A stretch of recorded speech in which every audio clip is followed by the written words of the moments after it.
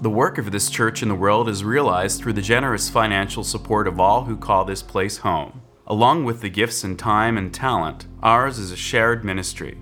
You have a role to play here. Church membership is open to all. For more information, go to uusf.org.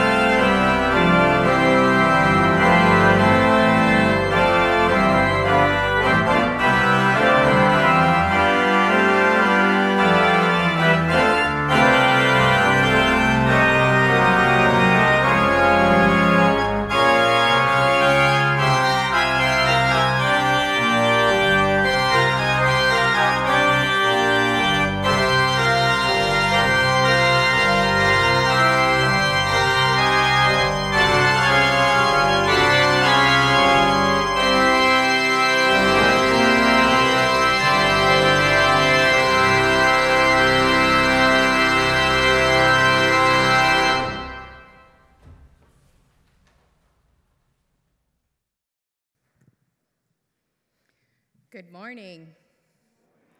Welcome to everyone here in this space and those joining us online. I am Bree Shennum, Minister of Congregational Life, and I'm joined on the chancel this morning by my daughter, Bree Shennum, who is our worship associate this morning. Thanks to our musicians today, our organist, Reiko Oda Lane. Thank you for that beautiful music just before. Our music director, Mark Sumner, our wonderful choir and soloist, as well as our pianist, Bill Gaines. And to our tech team, led by Director of Communications, Jonathan Silk, along with those behind our cameras, Shulee Ong, Eric Shackelford, and Jackson Munn. Thank you also to Jonathan Silk for picking up double duty this morning. He's covering our chat because Gregory Stevens isn't feeling well this morning, so thank you for that, Jonathan. And he's available online if you have any questions. And thank you to Linda Messner, who's leading our ushers this morning, and to Amy Kelly and Judy Payne for our beautiful, beautiful flowers today. I want to pause for a moment because it's custom of this congregation to extinguish a candle when a beloved member passes away. In this congregation and in the city, our furry, feathered, and all our non-human companions are held with deep love and regard. There are even a few dogs in the congregation who are among the list of the best attending congregants. So we extinguish a candle this week for Nugget, a small dog that held a big place in our hearts, and to honor the spirit of all those pets and companions we have loved and lost.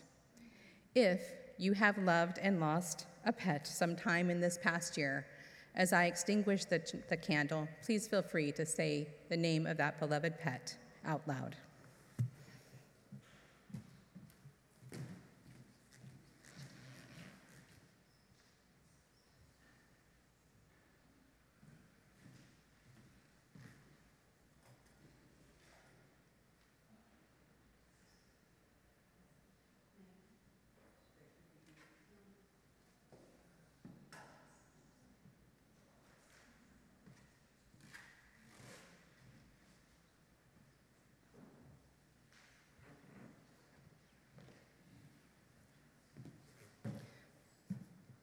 May those named be frolicking on the other side of that rainbow bridge. We hope all of you here or on live stream have an order of service so you can follow along in our service today. Today is Mother's Day. Happy Mother's Day to all who identify as a mother. And what better topic to discuss than the right for reproductive freedom, and how we are called by our faith to be active participants in fighting and securing that right.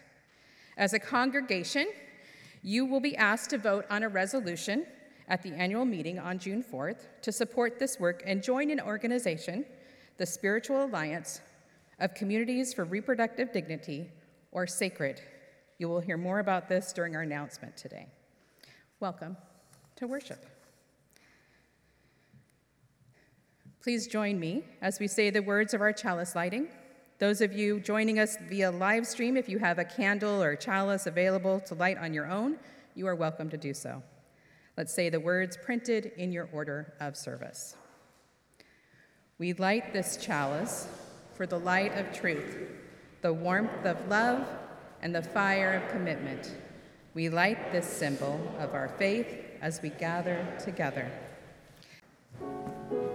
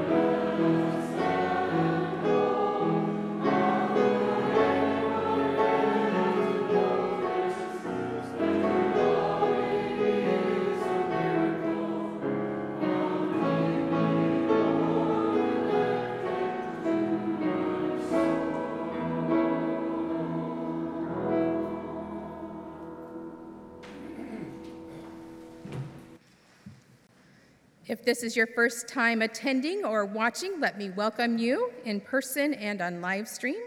If you want to get our weekly newsletter, The Flame, or get emailed a reminder about Sunday's live stream link, you can just fill out one of our connection forms. They are on the welcome table outside the sanctuary or available through the link in the order of service or video description of today's service. The order of service lists upcoming events and links to opportunities to connect. Please engage in any or all that are of interest to you. We are in the midst of our annual budget process. We have had informational meetings to answer any questions about the budget, and today at midnight is the deadline to send any amendments to the budget to the secretary, and you can see that contact information in your order of service. Any amendments submitted will be distributed to the congregation in this upcoming week to review, and then there will be a budget vote meeting next Sunday, May 21st, after the service in the Thomas Starr King Room or on Zoom. We need a quorum to be able to vote, so please make sure that you make this a priority. I'd like to invite Sue Anthony up to make an announcement.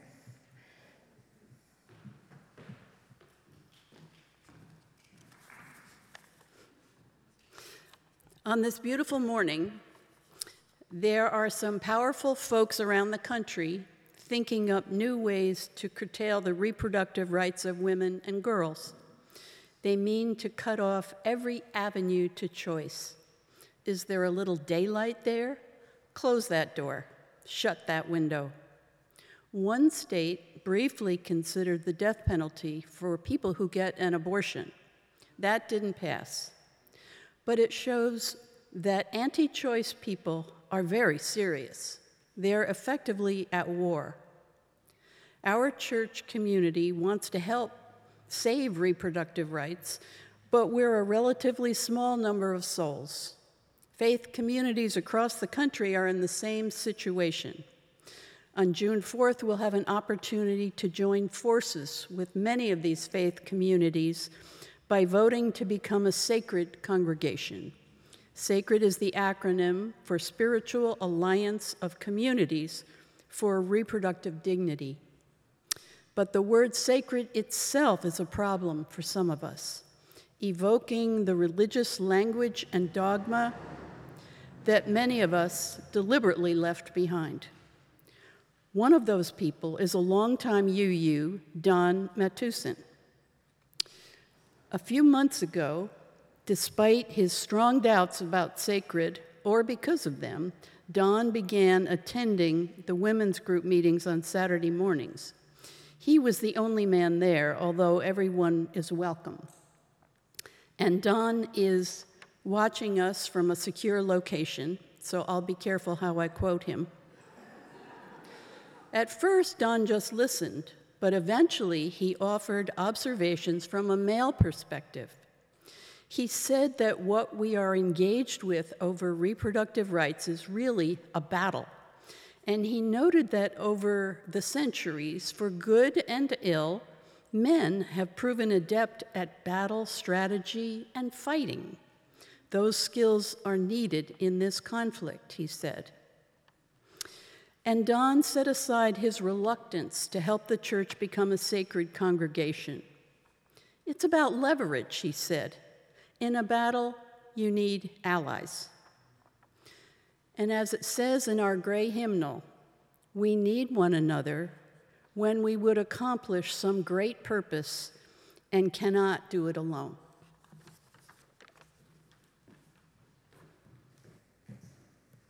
Thank you, Sue. We're looking for a few good delegates. If you're going to General Assembly, our annual gathering of Unitarian Universalists across the country, and the answer is yes. Are you interested in being a delegate? We need one more. GA will be held in Pittsburgh, Pennsylvania, June 21st through 25th, and this year you can register to be either in person or on Zoom. Whether you are just now making your decision or have already registered, if you're interested in having a voice in what issues the denomination wants to explore, and we're voting on our UUA president this year, so just be mindful of that, and having a vote in deciding which issues we address, become a delegate and represent UUSF. Contact Amy Kelly or Lucy Smith to find out more information. Finally, tomorrow is the deadline for for the all-church retreat. If you want to go, get your registration in, and I hope to see you there. This concludes our announcements. Now let's take a moment to greet one another.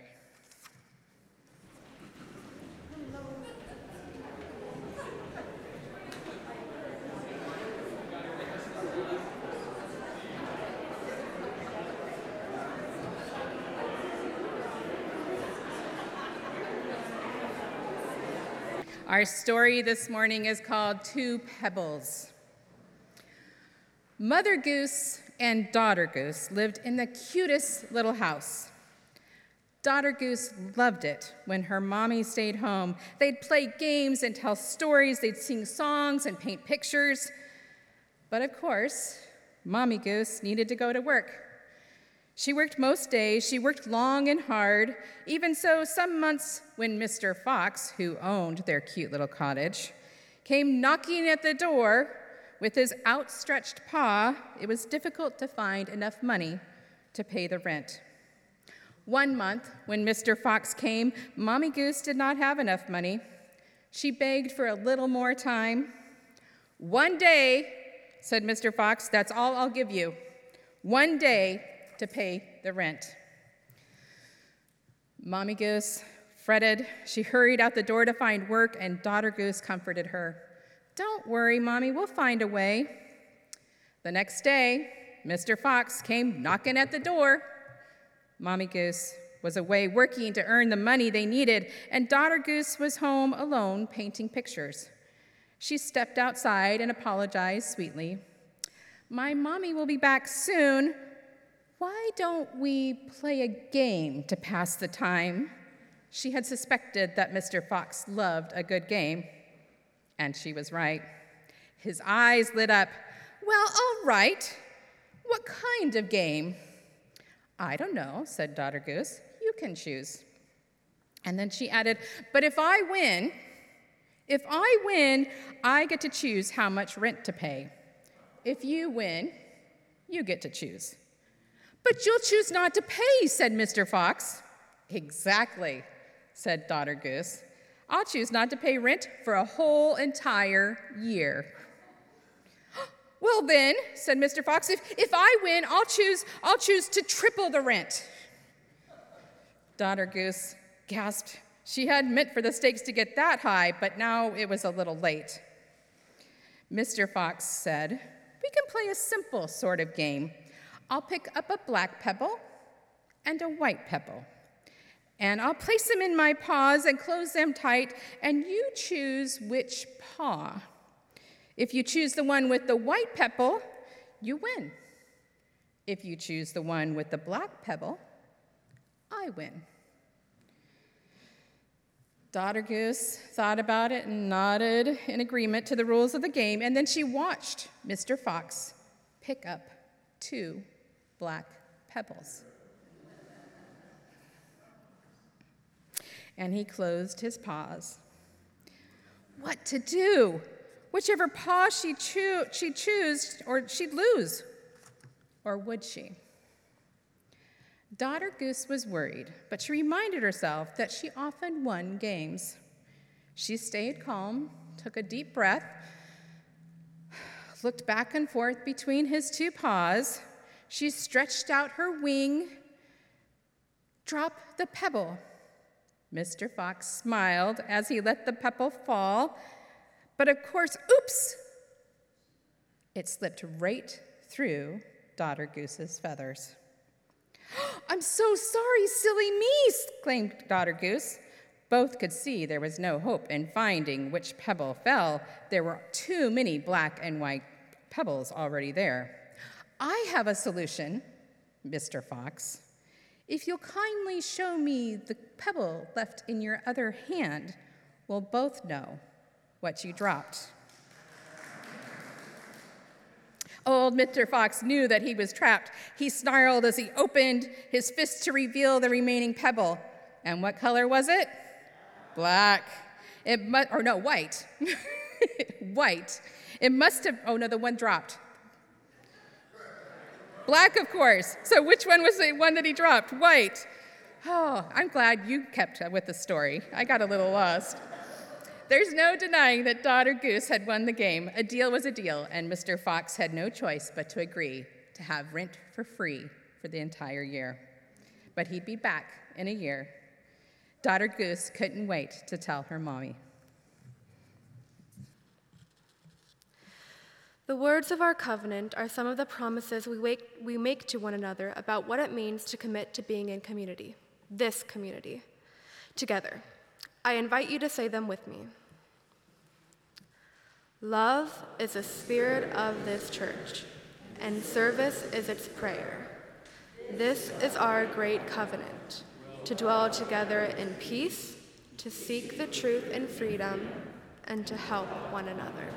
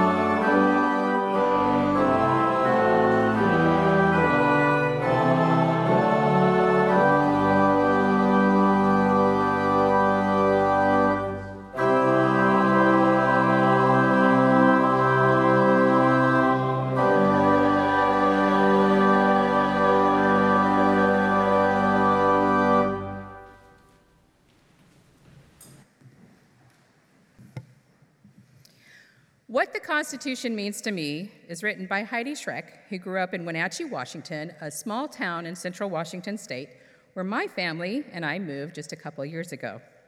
The play was nominated for 2 Tony Awards and was a Pulitzer Prize finalist.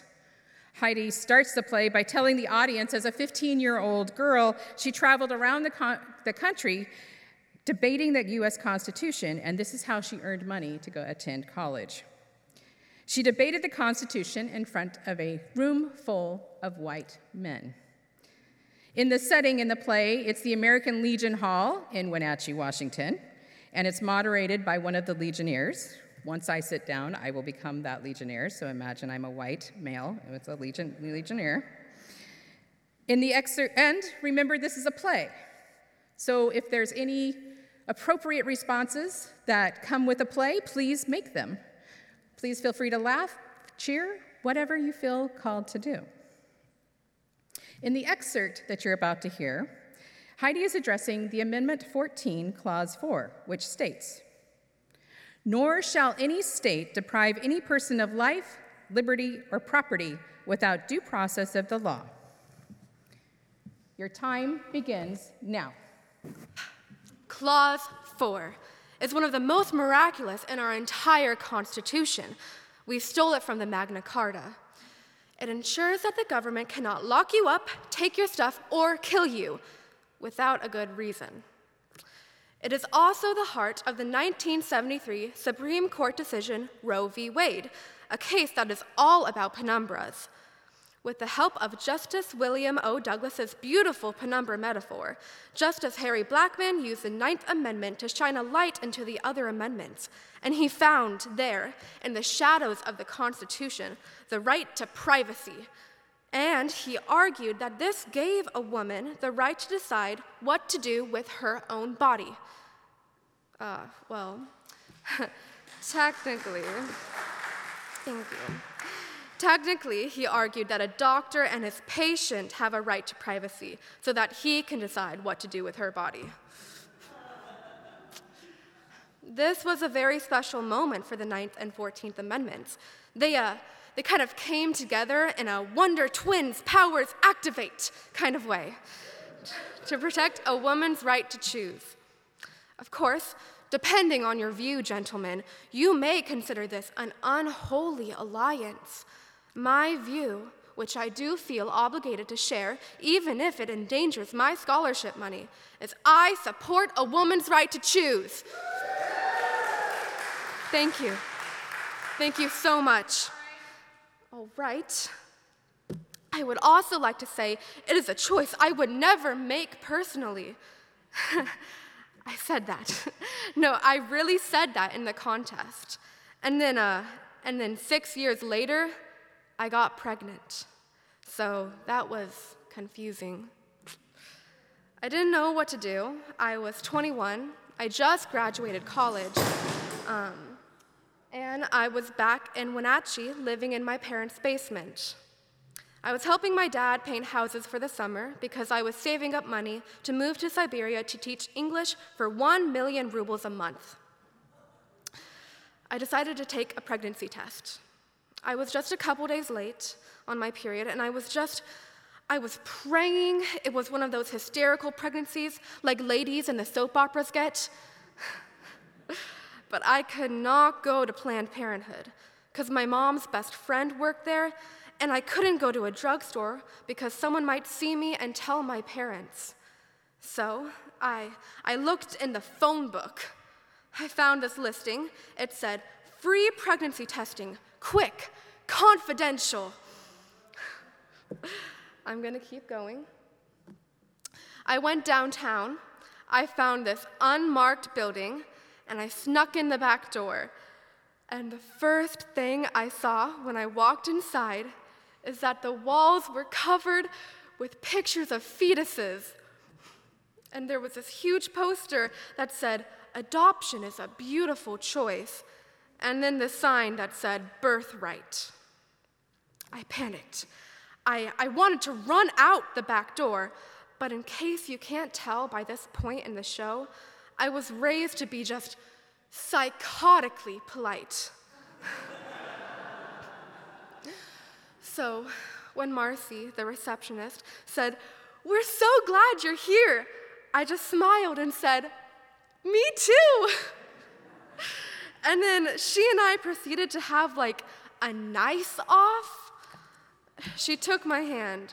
She said, Heidi, if you are pregnant, will this be good news or bad news?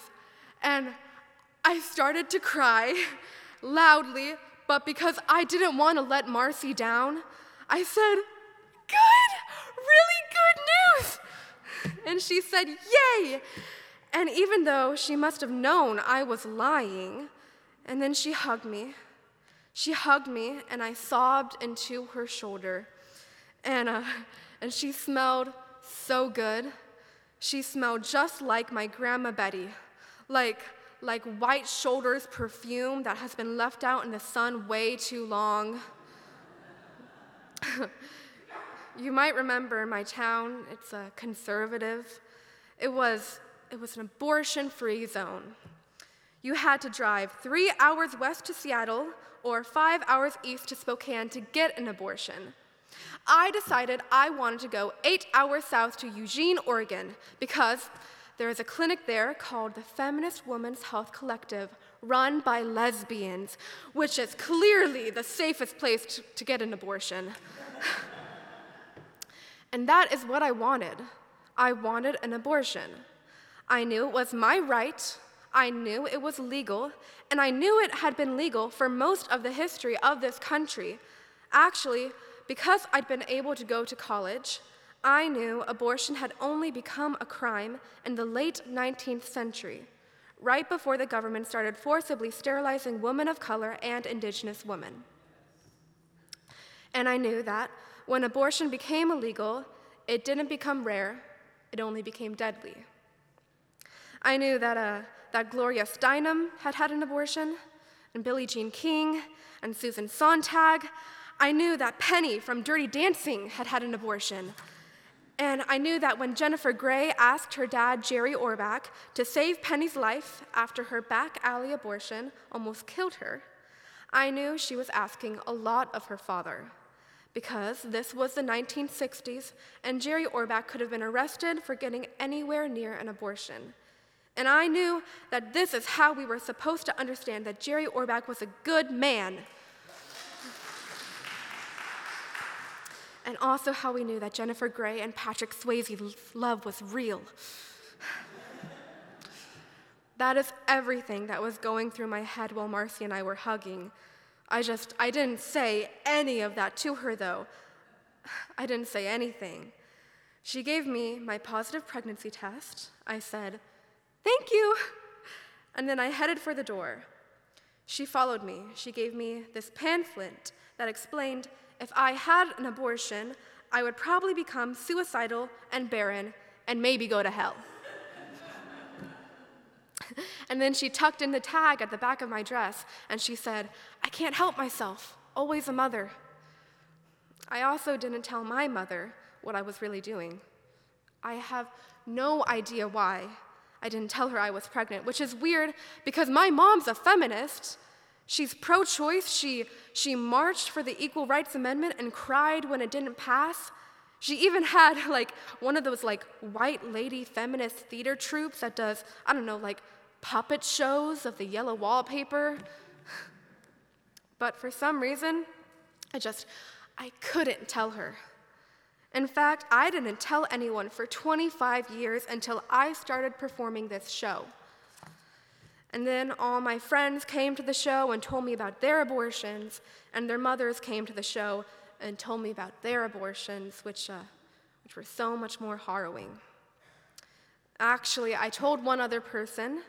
I told the guy. I told Gene. And Gene, he was so chivalrous, he offered to pay for half of it. And he even suggested that we drive down Highway 101 and camp on the beaches and make some kind of vacation out of it. Ew, right? Thank you. That is how I felt. Look, I just want to say this. I don't have to say this, but I was on birth control when I got pregnant. I had been on the pill since I was 15 years old. My friend Renee and I snuck in the back door of Planned Parenthood before my mom's friend worked there. Neither of us were having sex yet, but we wanted to be on birth control just in case we were in a hot tub and the sperm swam up and attacked us. Or, in case of a real attack. I remember it was such a nice day. We went to McDonald's and we took our first pills with chocolate shakes, and I could kind of feel it working right away. I felt very womanly. Something came alive inside of me. What I didn't know at the time is that birth control had only been legal for all women in this country for 15 years. I mean, I was 15, so I thought it had been legal since the dawn of time. But no. In 1965, this incredible woman, Estelle Griswold, got herself arrested for giving out birth control to poor women at her Connecticut Planned Parenthood. She faced a year in prison, took her case all the way to the Supreme Court, and this is when William O. Douglas brought out his beautiful penumbra metaphor. This is when he said, "One thing our Constitution surely guarantees is the right to privacy, and that this allows a woman to put in an IUD as long as she is married and as long as her husband says that it is okay." This was such a scary moment for William O. Douglas. He really put himself on the line for us. Because the truth is, nobody understands the Ninth Amendment. Nobody except me at 15. Justice Scalia said he didn't even remember studying it in law school. Scalia said he couldn't tell you what the Ninth Amendment meant if his life depended on it, which I guess his didn't. So they had to dig up this amendment nobody uses, nobody understands, because there was just no other way to deal with a female body. Because our bodies had just been left out of this document from the beginning. They were just we don't know what to do with this body. That is my founder's impression. Thank you. So they dug up this amendment nobody uses because they wanted to make birth control legal. They wanted to because, Well, because I found out that William O. Douglas, who was my hero when I was 15 years old, Justice William O. Douglas was 67, and he was having an affair with a 22-year-old college student. And it turns out that 3 other justices may have been having sex with young women as well. So I'm thinking, right, they need to find a way to get the birth control flowing. I would love to play a snippet of the actual Supreme Court argument because it is trenchant. It is fascinating. It's 1965. There will not be a woman on this court until Sandra Day O'Connor arrives in 1981. Here are 9 men deciding the fate of birth control, 4 of whom may have been cheating on their wives. Now that I've interrupted you, you've told us that in Connecticut, the sale of these devices is not molested because they're sold for the prevention of disease. Is this true about all of these devices that are covered, that each of them has the potential dual function of acting in a contraceptive capacity and as a prevention of disease, or only with respect to some of them? It's probably only true with respect to some, but some get by under the term feminine hygiene. And others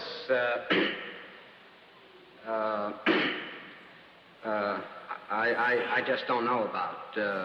But they are all sold in Connecticut drugstores on one theory or another. Is there anything in the record to indicate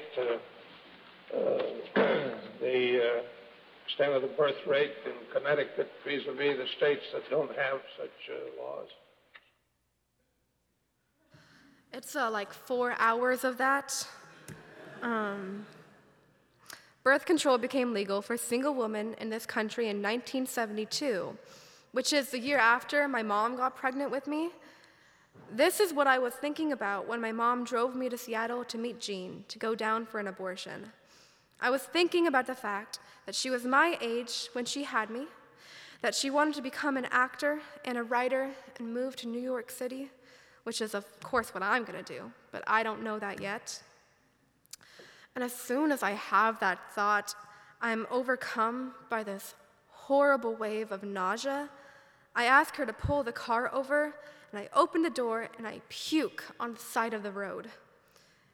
And when I sit back up, I can tell that she knows. And I'm waiting for her to tell me that it's okay, that it's my body, and like she taught me, this is my decision. But when I look at my mom, she's got this wild look in her eyes, and then she starts hyperventilating, and she's basically having some kind of panic attack, and all of a sudden, she shouts, "You better not be pregnant!" And I shout, "I'm not pregnant!"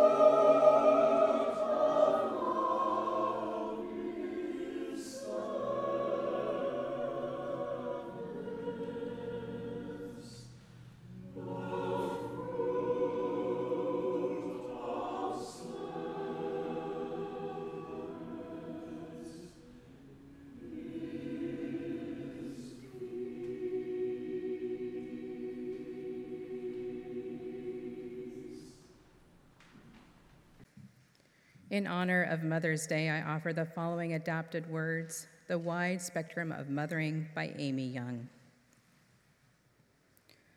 To those who have given birth this year, we celebrate with you. To those who lost a child this year, we mourn with you. To those who are in the trenches with little ones every day and wear the badge of food stains, we appreciate you. To those who experience loss through miscarriage, failed adoptions, or running away, we mourn with you.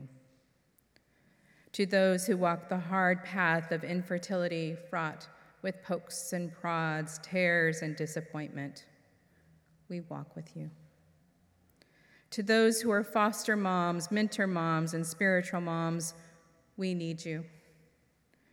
To those who have warm and close relationships with your children, we celebrate with you. To those who have disappointment, heartache, and distance with your children, we sit with you. To those who have lost their mothers, we grieve with you. To those who experienced abuse at the hands of your own mother, we acknowledge your pain and your experience. To those who lived through driving test, medical test, and the overall testing of motherhood, we are better for having you in our midst. To those who have aborted children, we remember them and you on this day. To those who are single and long to be married and mothering your own children, we mourn that life has not turned out the way you longed for.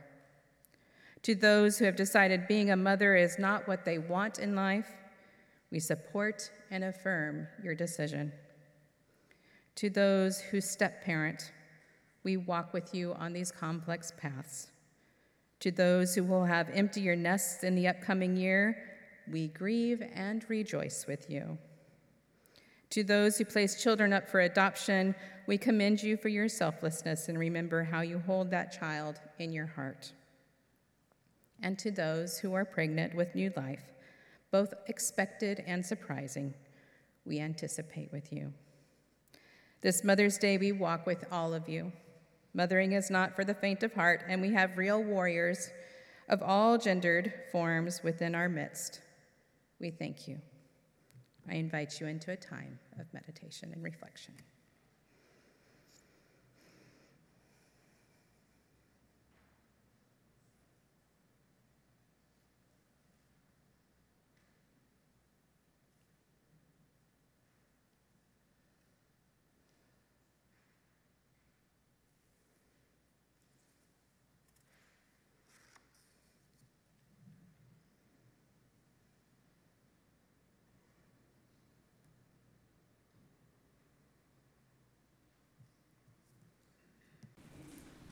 Today's offering will go to Rams Incorporated.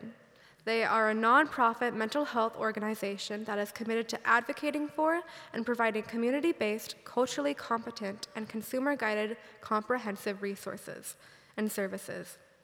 Founded in San Francisco's Richmond District in 1974, RAMS offers comprehensive services that aim to meet the behavioral health, social, vocational, and educational needs of the diverse community of the San Francisco area, with expertise in serving the Asian and Pacific Islander American and Russian-speaking populations. The staff of this organization provided training for our lay leaders and will provide training for our staff to ensure we can provide a welcoming space for all who might come through our doors.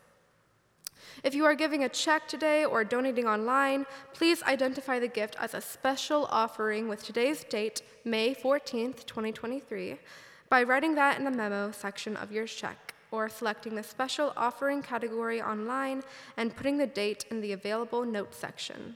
Thank you in advance for your generosity, and the morning's offering will now be given and gratefully received.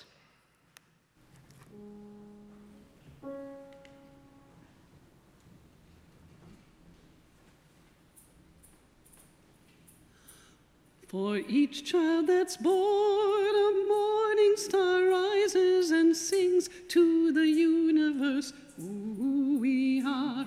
For each child that's born, a morning star rises and sings to the universe, whole we are. For each child that's born, a morning star rises and sings to the universe, whole we are. For each child that's born, a morning star rises and sings to the universe, whole we are. We are our grandmother's prayers, and we are our grandfather's dreamings. We are the breath of our ancestors. We are the Spirit of God. We are mothers of courage and fathers of time. We are daughters of dust and the sons of great visions. We're sisters of mercy and brothers of love. We are lovers of life and the builders of nations. We're seekers of truth and keepers of faith. We are makers of peace and the wisdom of ages. We are our grandmother's prayers, and we are our grandfather's dreamings. We are the breath of our ancestors. We are the Spirit of God. We are mothers of courage and fathers of time. We are daughters of dust and the sons of great visions. We're sisters of mercy and brothers of love. We are lovers of life and the builders of nations. We're seekers of truth and keepers of faith. We are makers of peace and the wisdom of ages. We are our grandmother's prayers, and we are our grandfather's dreamings. We are the breath of our ancestors. We are the Spirit of God. For each child that's born, a morning star rises and sings to the universe, whole we are. For each child that's born, a morning star rises and sings to the universe, whole we are. For each child that's born, a morning star rises and sings to the universe, whole we are. For each child that's born, a morning star rises and sings to the universe, whole we are.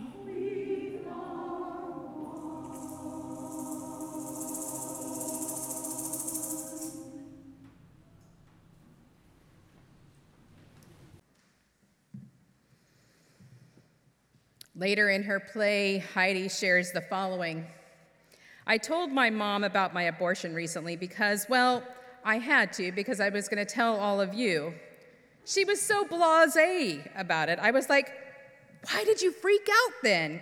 She said, I could be calm about it now that I know your life turned out okay. She wanted to know if I was angry with her, and I was like, no, because my life turned out okay. Heidi continues, I think there were two mothers in the car with me that day. There's the first mother, who was the feminist, who made me do this contest so I could go to college and who ended the legacy of violent men in our family by testifying against her stepfather at 15. And then there's the second mother, the mother who'd been terrorized as a child, the mother whose first memory at age 3 was seeing her stepfather punch her mother and thinking, oh no, this is what life is like. The mother who'd inherited centuries of belief in her own worthlessness. No, not just belief. Centuries of laws that explicitly told her she was worthless. Centuries of laws that explicitly told her she was worthless. If you have not seen this play, I highly recommend it. You can find it online. So why are we discussing the right for reproductive freedom in 2023? Because there have been and continue to be centuries of laws that explicitly tell women they are worthless and they do not have the right to decide what happens to their bodies. This is true for all who identify as a woman, whether they were designated as a female at birth or not, as well as those who are gender diverse. These laws and societal systems get even more restrictive if you add race to the equation. When race is added, then we have to consider the centuries of medical experiments and breeding done to the people of color in our society and the impact they have had on generations of women of color. Did you know that according to the Center for Disease Control, in 2021, the maternal mortality rate for Black women was 69.9 deaths per 100,000 live births, 2.6 times the rate for white women. The CDC also reported the increases from 2020 to 2021 for all race and Hispanic origin groups were significant. Many of these deaths were preventable. However, because of the racial bias built into our healthcare system, Black mothers who were suffering from high blood pressure were being sent home instead of being taken seriously. Black mothers who were feeling pain or discomfort were ignored and told they were fine. Black mothers' experiences were not valued or heard.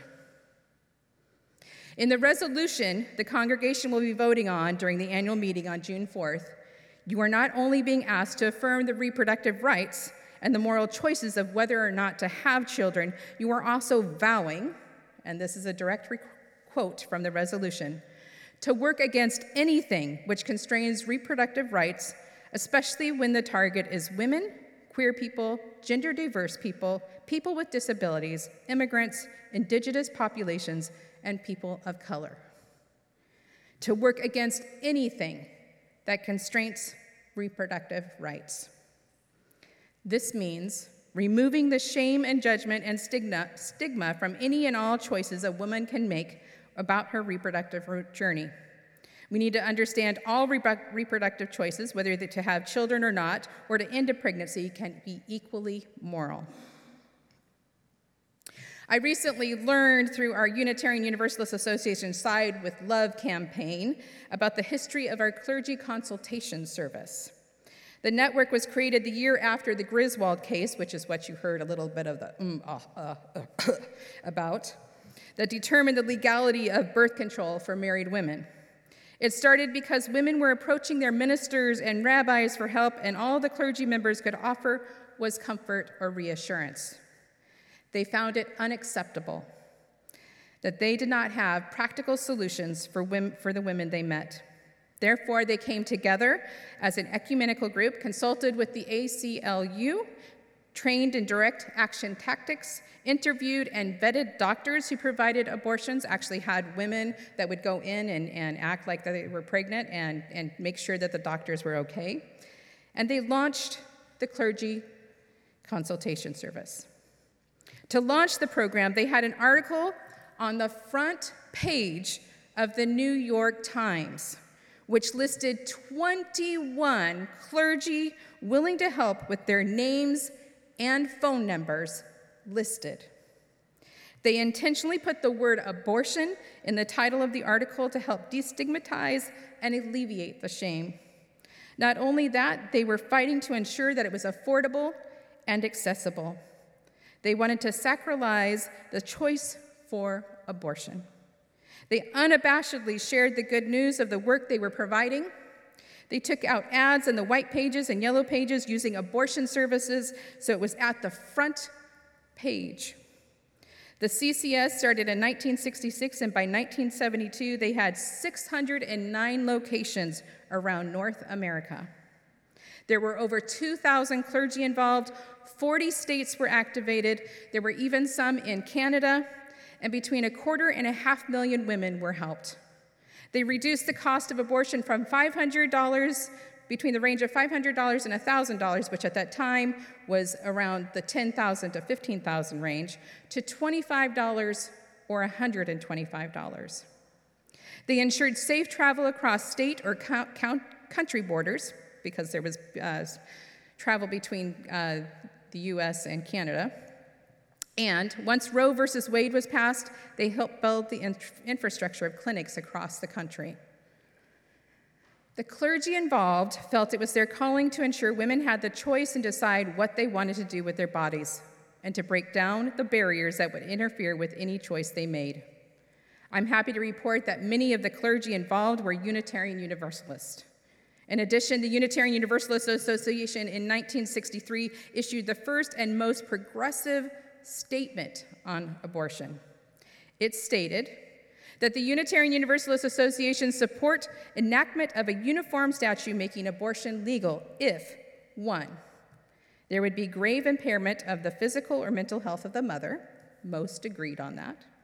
2, the child would be born with a serious physical or mental deficit, that was agreed upon. 3, pregnancy resulted from rape or incest, that was generally agreed upon. And 4, there exists some other compelling reason, physical, psychological, mental, spiritual, or economic. That was not universal. That was the most progressive statement. It is this fourth line that calls for complete trust and affirmation in the decision being made by the woman involved. We have a history of removing shame, judgment, and stigma from a woman's right to choose. We have done this through declaring support publicly, creating networks of support, and placing trust in a woman's ability to make that decision. We are called by this resolution to continue the work of our history and step into public places to show our support, to partner with others doing this work, and to build trust and worth in women's voices and experiences. Another way we are called to work against any constraints to reproductive rights is to support the work of parenting and healthy growth of children in safe, sustainable, nurturing communities. We again have history in this congregation of ways we have done this well. In 2001, members of this congregation created the organization Up on Top to provide no-cost childcare options to families impacted by changes in the federal welfare program. This program still exists today and provides high-quality, tuition-free after-school and summer programs to low-income families in San Francisco. You did this. You have this history. You have supported families. Our families and children in the San Francisco Bay Area are hurting right now. Many are still in shell shock from the effects of the pandemic. We have a huge mental health crisis happening amongst our young people. When my oldest child, who will be 24 in June, was a teenager, we were talking about the rising suicide rates in teens. Most recently, I read an article where the suicide rates are rising in children as young as 8 years old. We have a problem. We have families struggling with food and housing insecurity, families that are facing the rising costs of childcare, families who are impacted by the recent bank closures. By fully supporting all choices, we are called not just to work and make birth control, abortion, adoption accessible, we are also called to take care of those who have decided to create families in whatever form they decide. This means finding ways to increase our budget for childcare and family events to support our parents and caregivers, increase within our congregation connections with all ages, to fight for food and housing security within our city, to create more accessible quality childcare, and to build supportive communities. And finally, to create opportunities for accessible mental health services and support our children and families. Let's not isolate our families, but find ways to create an inclusive community with them. One more way we can work against any constraints to reproductive rights is to advocate for equitable access to the full spectrum of comprehensive reproductive health care. I don't know if any of you have tried to work our health system and work with insurance lately. Yeah. If you have, then you know the barriers the insurance companies create to comprehensive care. You know the difficulty in trying to schedule an appointment with any specialist in a reasonable time frame. You know how overcrowded our emergency rooms are. You know the countless hurdles just to gain access, not to even just not to get into the door, just to get access to it. And I'm going to take a big leap here and say the vast majority of us in this room have the privilege of being able to access health care and insurance. And even with that privilege, the barriers are exhaustive. One way we can advocate for this equitable access is to take on the insurance companies and get the healthcare systems to reduce their complexity. That's a pretty big ask, and I'm not discounting our ability to do it. However, I wonder if there's some other ways to tackle this issue. In the previous congregation I served in Wenatchee, we had the privilege of a parish nurse. This was a retired nurse who provided all kinds of resources and support to our congregants. And the most valuable support she provided was being an advocate for our congregants. She helped them navigate the health and insurance system. She helped them determine where to find resources and how to ask questions to get results. And here at UUSF, we also have a great team of people in our lay chaplains of retired nurses and social workers who provide this advocacy for our congregants. I wonder, however, if there's an organization we can partner with in the local area that we can be trained to help provide this advocacy to those beyond our walls. The skills you need, as you know, if you've worked the healthcare system, is persistence and patience to keep asking the questions until you get the answers or get an appointment. I think we can be pretty patient and persistent. I invite you to return to the story we had earlier of daughter Goose, who was faced with a difficult decision when Mr. Fox said he picked up a white and black stone only to pick up 2 black stones. Instead of being overwhelmed and stuck in trying to decide what to do, daughter Goose used strategic creativity to solve her problem. When we are faced by these daunting issues, we need to harness our strategic creativity. We strategically need to find ways to partner with others in this work and bolster their efforts. We need to remember who we're fighting for and the privilege we carry in being able to decide to fight or not. We need to remember the people of color and the barriers they face. We need to remember the families and children who need our support. We need to create room for the worth and dignity of all experiences and choices in reproductive freedom to be honored. I want to end by telling you of a legal case that is currently happening in the state of Missouri that involves 2 of our UU clergy, Reverend Molly Hosh-Gordon and Reverend Krista Taves, along with 11 other Missouri clergy. They are tackling the issue of access to abortion in a unique way. Typically, the legal cases involve individual people and their right. In this case, Black Men versus Missouri, the case is arguing that the current state ban on abortion violates the Missouri Establishment Clause, which guarantees the separation of church and state.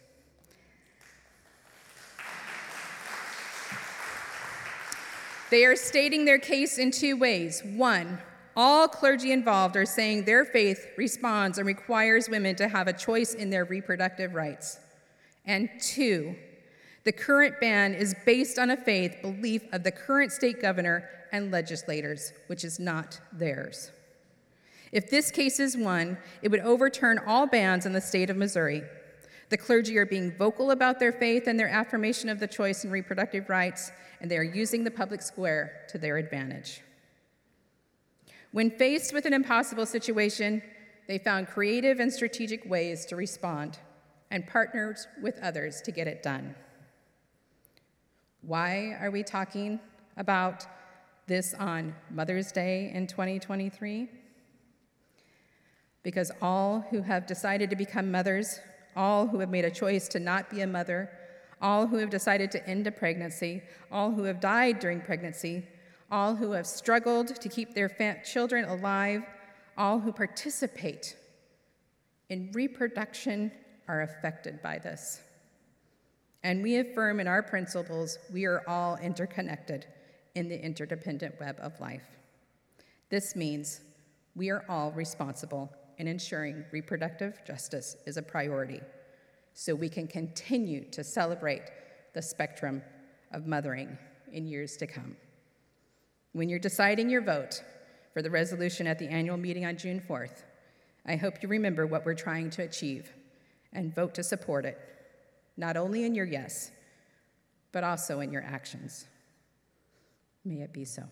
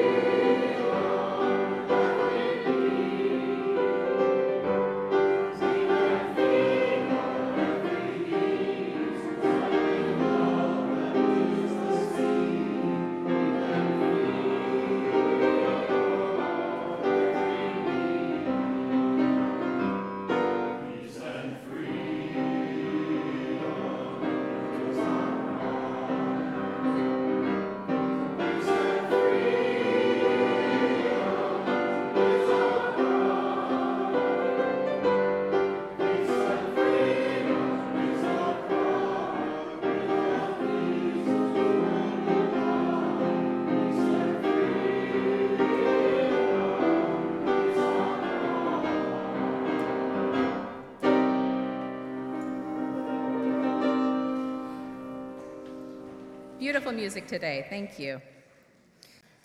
May we leave here today knowing we are all part of a beautiful diversity of sacred bodies, sexualities, and reproductive journeys, and may we affirm this in all we do.